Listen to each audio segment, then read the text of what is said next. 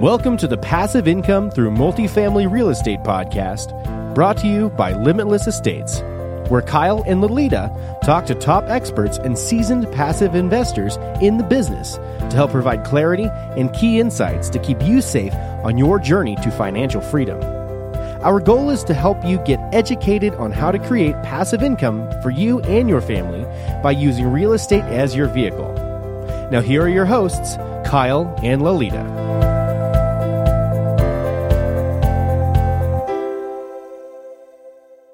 Hi, everyone, and welcome to the Passive Income Through Multifamily Real Estate podcast. I'm your co-host, Lolita, also joined by Kyle. Joining us today on the show, Matt Faircloth. Matt, thanks for joining us today. How's it going? Thank you so much, Lolita and Kyle. It's going great, and I'm excited to be here with you. Nice to have you on the show. So here's a little bit about Matt. Matt is the co-founder and president of DeRosa Group. Along with his wife, Liz, since 2005, they have grown their company to owning and managing over 370 units of both residential and commercial assets throughout the East Coast. So looking forward to hearing more about your story. Matt, can you please tell our listeners a little bit more about yourself and what you currently do? So first of all, I need to update that bio because we just closed on 166 units. So wow. Nice. Congrats. Congratulations. That's awesome. Thank you. So we're at 530 now. So, and we're looking at a bunch more. So we're growing exponentially these days.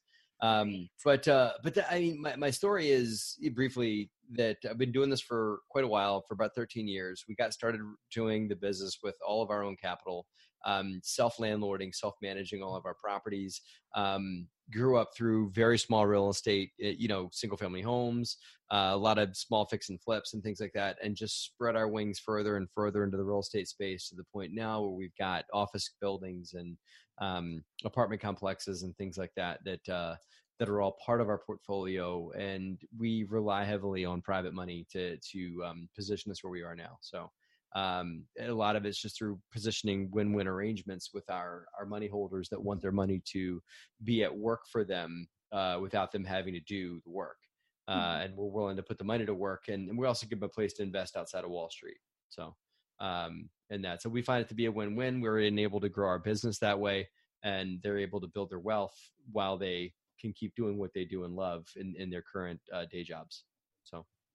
Perfect. Thanks for that. So when I was doing a little research on your company, your mission statement is to transform lives through real estate. Can you talk about how your company is carrying out its mission?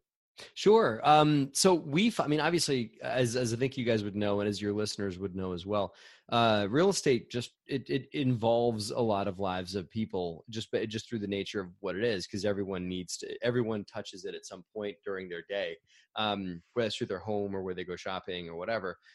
So we just try to be conscious of that real estate affects the lives of people. And so we feel like that we as real estate investors and landlords, if you will, have the opportunity to offer transformation to people, or just, make their lives better through their involvement with our company. And those people could be our tenants, through providing above quality housing, that they feel safe and secure and they feel great for where they live.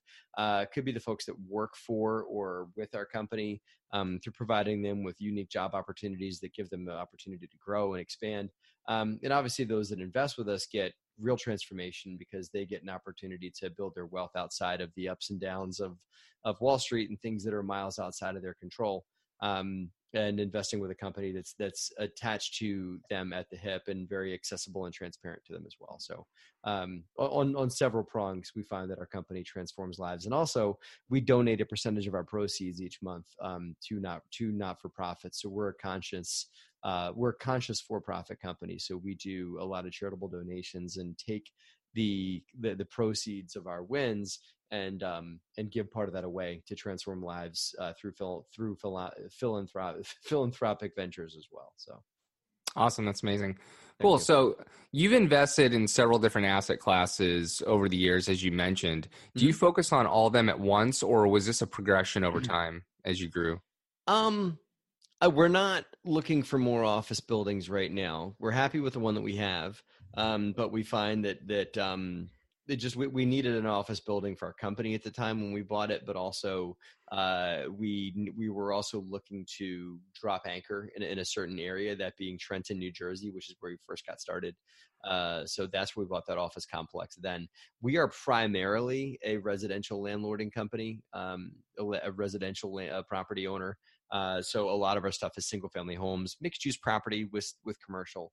But our strategy is primarily residential real estate. We have explored and looked at other areas of real estate because our overall mission is to provide something that makes a difference in people's lives. And so that could be a commercial. We've looked at flex space. We've looked at mixed use.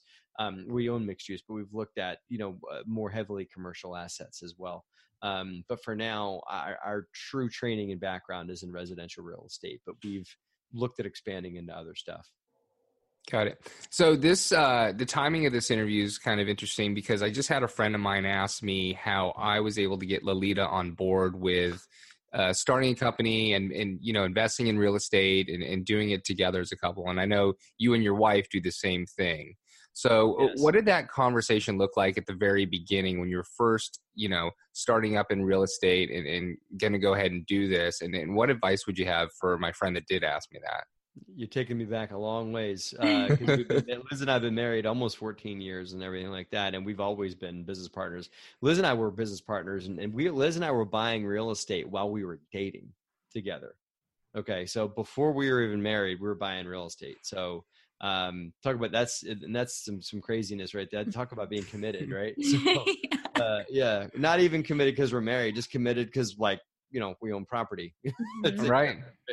And that. So the conversation had to do with what we wanted out of life together and how we wanted to get to that goal of what we wanted life to deliver us. And so I think that's how we got each other on board. This wasn't like, me get her on board. She actually got me to read Rich Dad Poor Dad. And that turned my head to it. And then I was like, hey, listen, I'm all in, let's do this. And so we started looking at properties and I bought a single family home that I lived in. And we both have been willing to accept the, just the lifestyle that real estate ownership has provided us. And sometimes it's like having to compromise. Like, me, when we were dating, having a couple of roommates running around, even though I had plenty of money to own my own home and not have to have roommates.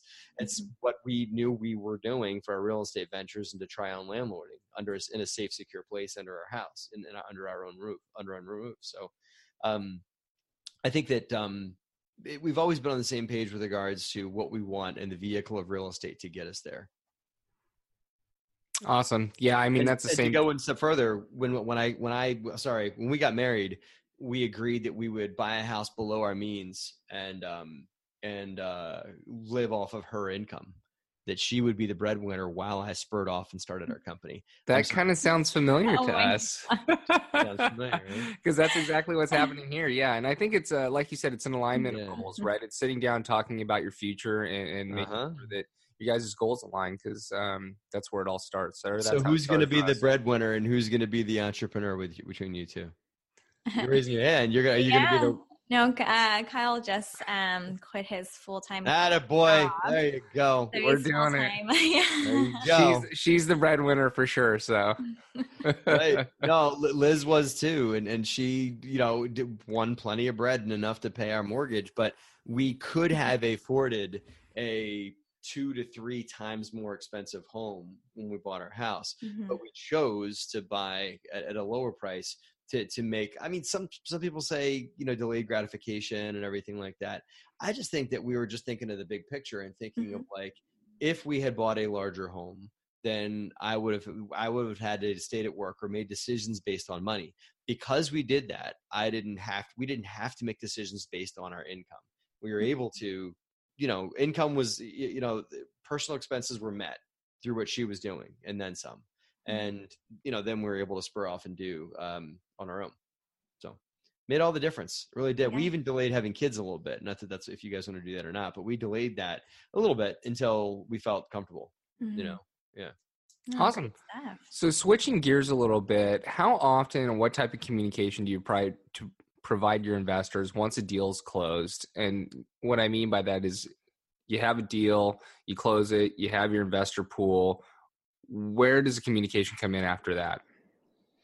Is it after we close? Because the communication for us begins before we even, and I think it's just through a lot of SEC regulations and things like that. It's important to have communication with investors before the property's even under ownership, or even before the property's even under contract. Before we even find the deal, I try and be in conversations with my investors to get to know their goals. And I think the short answer to your question, Kyle, is as early as possible you have that conversation. That's the initial first conversation, and just get to understand the investor's goals, where they want, what they don't want, what their resources are. They bring to the table retirement accounts, because you can invest those in real estate if you know how to do it, and we do, and we're able to show them how to do that. What all are they bringing to the table, and where do they want to go with what they're bringing? Then we tell them how we do what we do, and we see if there's an alignment. And if there is, then we put them in our wheelhouse on our short list. And once we have a deal, then we give them a call and see if they're interested. Once we're under ownership, we send out the standard stuff, weekly or monthly email reports and financial statements every once a quarter, and we do a conference call, and we do a lot of the regular communications with our investor base to keep them abreast of what we're doing. And also, I have a YouTube channel, and so I'll shoot videos from my YouTube channel and send them to investors as well. So. Got it. Yeah. And that's what I was looking for. I think it's really important to, even after the deal is closed, to update them on how the deal is doing, whether it's good or bad. People want to know how their investments are doing, and what the business plan is, and how it's being carried out. And the more information that you can provide for them, the better. And, then you're not sitting there wondering what the heck is going on. Yeah, I agree. And I think it's about having that transparent, that folks that are doing passive investments like this should look for a syndicator or an operator, or as I call in my book, a deal provider. There's two things: a cash provider and a deal provider. The deal provider should be very transparent, or as transparent as possible. That's what cash providers should look for. Mm-hmm. A lot of investors ask the question whether the sponsor will be putting skin in the game or their own money into the deal. What's your view on sponsors putting their own capital into deals? It depends on the deal. I think that you can't discount what the sponsor's doing already. And you can't discount the sweat equity they're putting in. You can't discount the relationships and the contacts and all those things that they're bringing to the table. And obviously they may be even personally guaranteeing the loan, or at least sponsoring the loan, putting their credit out there and everything like that. And their livelihood on the line as well. The sponsor actually stands to lose quite a bit more than the investor does. The investor is limited to their investment. The sponsor has arguably an unlimited hole that they could fall into if the property doesn't do well. So that's what I would say, is we can't discount how much the GP is already putting in. But we do at times. We don't always. We do not always put money into our own deals. We don't make it a standard to do so. But we do at times. But you also have to remember is that as a sponsor, we typically have several deals in the pipeline, or a lot of things going on at once. And so when we have free capital, we'll put it into the deal. And when we need to preserve our capital for the next thing, or for something else we're in the middle of, or something like that, we may not. But I think that with the right conversation with partners, with investors, it's not a sticking point, and everything like that. So that's what we found in our experience. Okay. You've been investing in real estate since 2005, so you've been through the downturn, which some have not. So looking back, what are the key factors to focus on in that type of environment for an investor to be successful? I think that it's what made us successful through the downturn was to quickly figure out how to make an opportunity in a changing market. And I think that's the same now. Back then, there were a lot of properties that were underwater. There was a lot of properties that owed X, but were worth a small percentage of X, right? So we figured out how to do short sales, to negotiate the bank to take less and things like that. And the bank started to become willing to take haircuts and sell properties at a discount, things like that. That enabled us to be successful in that marketplace. Short sales are very uncommon now. They're not as done as frequently as they were back then.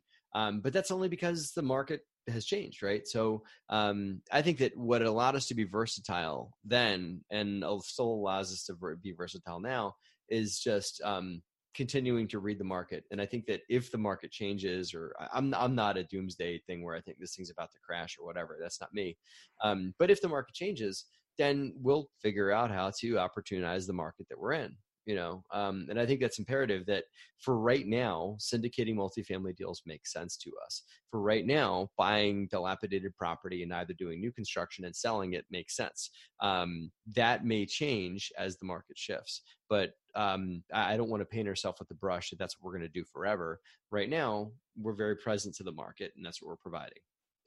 That's the flavor of ice cream we're selling right now, but that may change if and when the market changes. Got it. So maybe I'll ask another way, and I apologize for not prepared for this question, but so if in 2006, let's just say you're purchasing multifamily, what are some of the key factors you could have done to set yourself up? Oh, you didn't? No. Got it. It's not that. That wasn't the right. That goes back to my answer. Multifamily was not the market. It wasn't the place to be in 2006 for a lot of reasons, because interest rates were higher. Property prices weren't as attractive. There wasn't a lot of value add play. A lot of corporations were in multifamily back then, and stuff like that. And so they've shifted from there, and they've gone into single family homes. It was not as attractive of a space in 2006, 2007, 2008. So, got it. Okay. And you briefly touched on it, but what are your feelings on the state of the market and where real estate will be in the next 12 to 18 months? You mentioned multifamily a little bit, but what about the overall real estate market? Well, I think that what's going to drive the change is interest rates. And so I think if the stock market, has a big tank or something like that, they probably will forego raising interest rates, which would drive it further down. If the stock market stays up, they'll start to creep. I think that the Fed will start to creep up interest rates. If that happens, that will start to pull back the commercial multifamily housing market. If the stock market does take, I think it all traces back to that, right? So if the stock market does take a dip, then companies that are the publicly traded companies that are relying upon their stock price being up for them to stay profitable as a company, we'll start to do some layoffs, and it probably push us into a recession. Unemployment will go up, and that'll probably drop back to vacancy in some areas that real estate, that just it may increase vacancies, or it may increase collections in that. So I think that I don't see anything that would cause a drastic crash. And I think the only reason why people could say that multifamily is going to crash, or multifamily is going to have a major correction, is that it's gone up a lot. But there's reasons for that too. You could trace that back to the crash of 2008, 2009, because a lot of homeowners used to be homeowners, now shifted or being renters in that market in that time. But they haven't there's not been a huge increase of homeowners as the market's gone back up, the housing market. So I don't see multifamily being propped up. I just think that it will pull back a bit. Maybe we might see a 5 to 10% adjustment in some areas. The place where I think multifamily is at risk the most is in your A+ class properties, and that. And if you look at rents in those type of A+ class assets, rents have gone way up. There's people paying $4,000 or $5,000 a month in rent in some areas that were paying quite a bit less not too long ago. In that, so I think that those rents will start to shift if there is a shift in the economy, because people will start to pull back and tighten up their purse strings. So we typically play in workforce housing as a company, meaning like C-class assets, folks that are earning close to the median income of the area where they're in. So we don't do A-class assets. We rarely even do B-class assets. We have a few of those, but we mostly do C-class assets, just middle of the road stuff. We found, because we've always owned that kind of stuff, and we found that type of real estate is very is a lot more recession and dip proof than other stuff is. It just doesn't see much appreciation either. So that's why it's a very long-winded answer, but it's a complex conversation, because multifamily is not just multifamily. There's different classes, there's different regions, different neighborhoods, different cities, and everything like that. But that's a broad brush on what I think the next 12 to 18 months is going to look like. Yeah, no, perfect. And real estate's local, right? And so there's over almost 400 MSAs. So all of them do not react the same way. Right. So, okay. So if a passive investor is looking to invest in real estate, where's a good place for them to look for active investors who have a good proven track record? They could try the crowdfunding portals. I mean, I've looked at a lot of those places. That's where a lot of passive investors that I talk to tell me they start, because I talk to a lot of passive investors that want to consider investing with us. And so a lot of them tell me, well, when I look at your deal and I compare it to the one that I see on Realty Mogul or something like that, your internal rate of return or your deal doesn't look as good and everything like that. So I have to kind of position ourselves against that, but that is a place where a lot of passive investors go. I think that folks should go either in their own backyard and start looking for people that are investing or doing deals close geographically to them if they want to see where their money's growing physically, or they can go on websites like biggerpockets.com. They can look for referrals for folks that they may know. It's somewhat of a relationshipy, networky kind of thing. And they should also just look for the education sites that active investors play in, and you'll find that there's folks that are, kind of doing a lot of the teaching or the talking heads for those organizations where people that are active investors go to learn, to look to see who's, kind of the mentors at the top of those organizations. Perfect. I believe Lily is going to take us into our final 4 questions now. All right, perfect. Thanks, Matt. Let's go ahead and go into the final 4 questions. You ready? Sure. All right. So what is the one tool you use in real estate investing that you could not do without? We do a lot of apartment buildings. And so a tool that we use for evaluating our deals is something called the Syndicated Deal Analyzer. And that's, a guy guided by the name of Michael Blank developed it, and we use that software. It's Excel is what it is, but it's a very, very good version of an Excel spreadsheet. And we've been a fan of it. We've used it for deals. I'm not sure how we would underwrite complex multifamily property without it. I'm sure there's something else out there, but we found that to be the best option for underwriting multifamily deals. Yep. Nope. Kyle and I are very familiar with the Michael Blank's SDA, so it's great.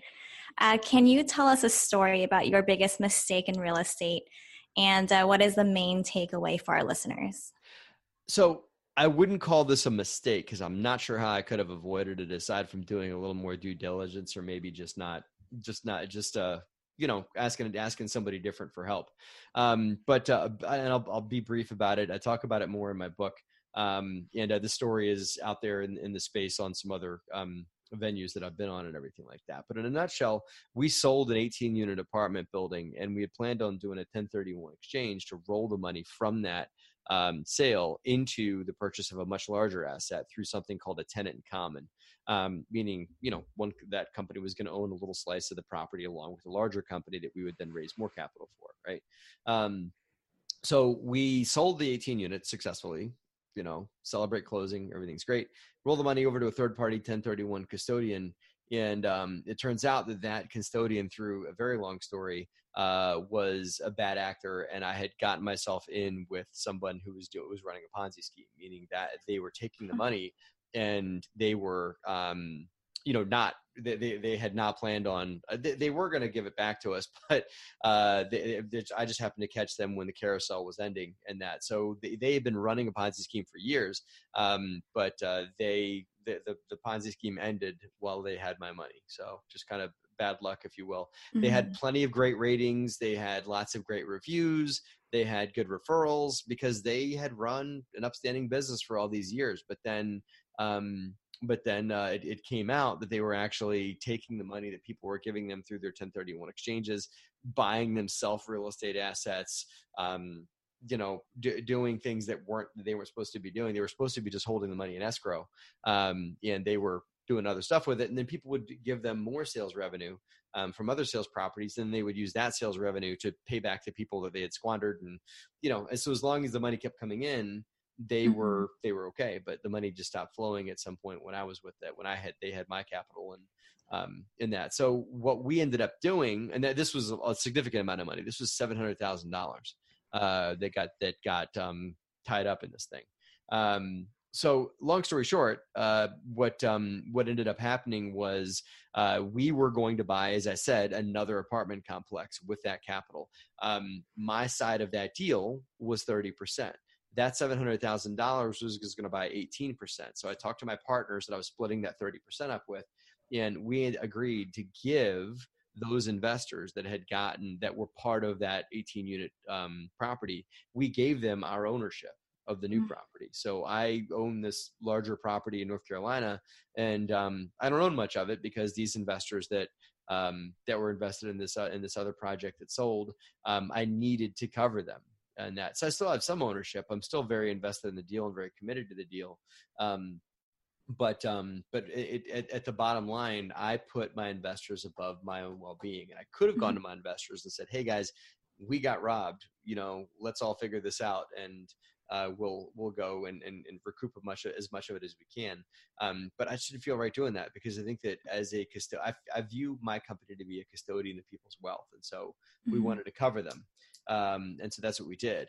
Now, there is beginning to be a happy ending of this whole thing, because I went on to BiggerPockets and I found a bunch of other investors that had gotten swindled by this guy. And it turned out that he had taken over $6.5 million at the time. That's how much was left outstanding when our money was tied up with him. So we formed a class action suit, me and these other investors that I met on BP. And we've just gotten the first a letter from the attorneys that there is going to be a first round of settlement. Now there's going to be 2 more rounds, but it looks like we're going to get made whole, I believe. Not even our investors are going to get made whole. But in an effort to cover them, I made sure that they weren't standing out in the cold, that I knew that they were covered somehow. So I gave them the majority of my ownership of that property just to make sure that they were covered. So long answer, but that is a true horror story, and it's possible what can happen. And I think that the message to your folks that are listening, that are looking to do passive investments, you got to make sure that your syndicator is willing to do the right thing for you when things go well.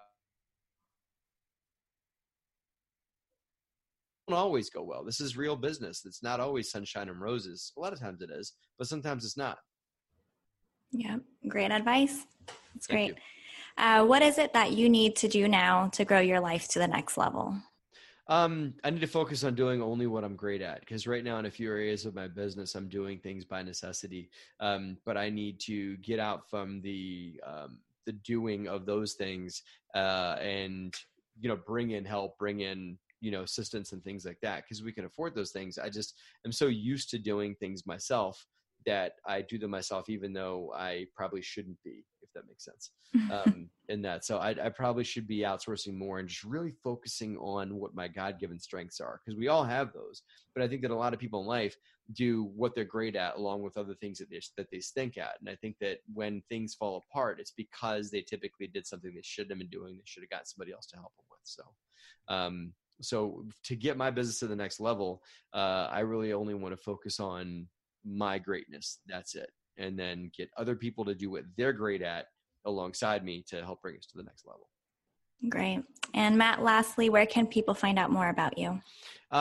So my company's a lot of what we do is online at derosagroup.com, DEROSAGROUP, derosagroup.com. They can find us on that webpage. Or they can also find us on YouTube, in that for our YouTube page, which is just YouTube/DeRosa Group. And there's a lot of educational videos that we have out there. And if they want to hear more about other things that we offer to our investors, that is on our webpage as well. And they can sign up for to speak to us about things on there. And they can also buy a copy of my book, Raising Private Capital, which is how to structure arrangements with private investors and deal providers.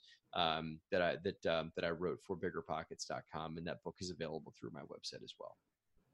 Fantastic. It goes to show that it's possible to invest in multiple asset classes and be successful in each particular one. Mm-hmm. So I will absolutely have to pick up that book of yours, because I know that Kyle's already read it. Congratulations on all the success so far, and we'll be looking forward to hearing more from you in the future. Sure. Thank you. Thank you so much for the opportunity, guys. This has been a lot of fun conversation. I appreciate the opportunity. Yeah. Thanks for being on the show, and everyone else, we'll talk to you soon. Thanks, Matt. Yes. Thanks for listening. To learn more about the Passive Income Through Multifamily Real Estate podcast, and to get access to today's show notes and to previous shows, visit limitless-estates.com. If you enjoyed this show, please subscribe to the podcast. Thanks again for joining us. Be sure to tune in again next week for another episode.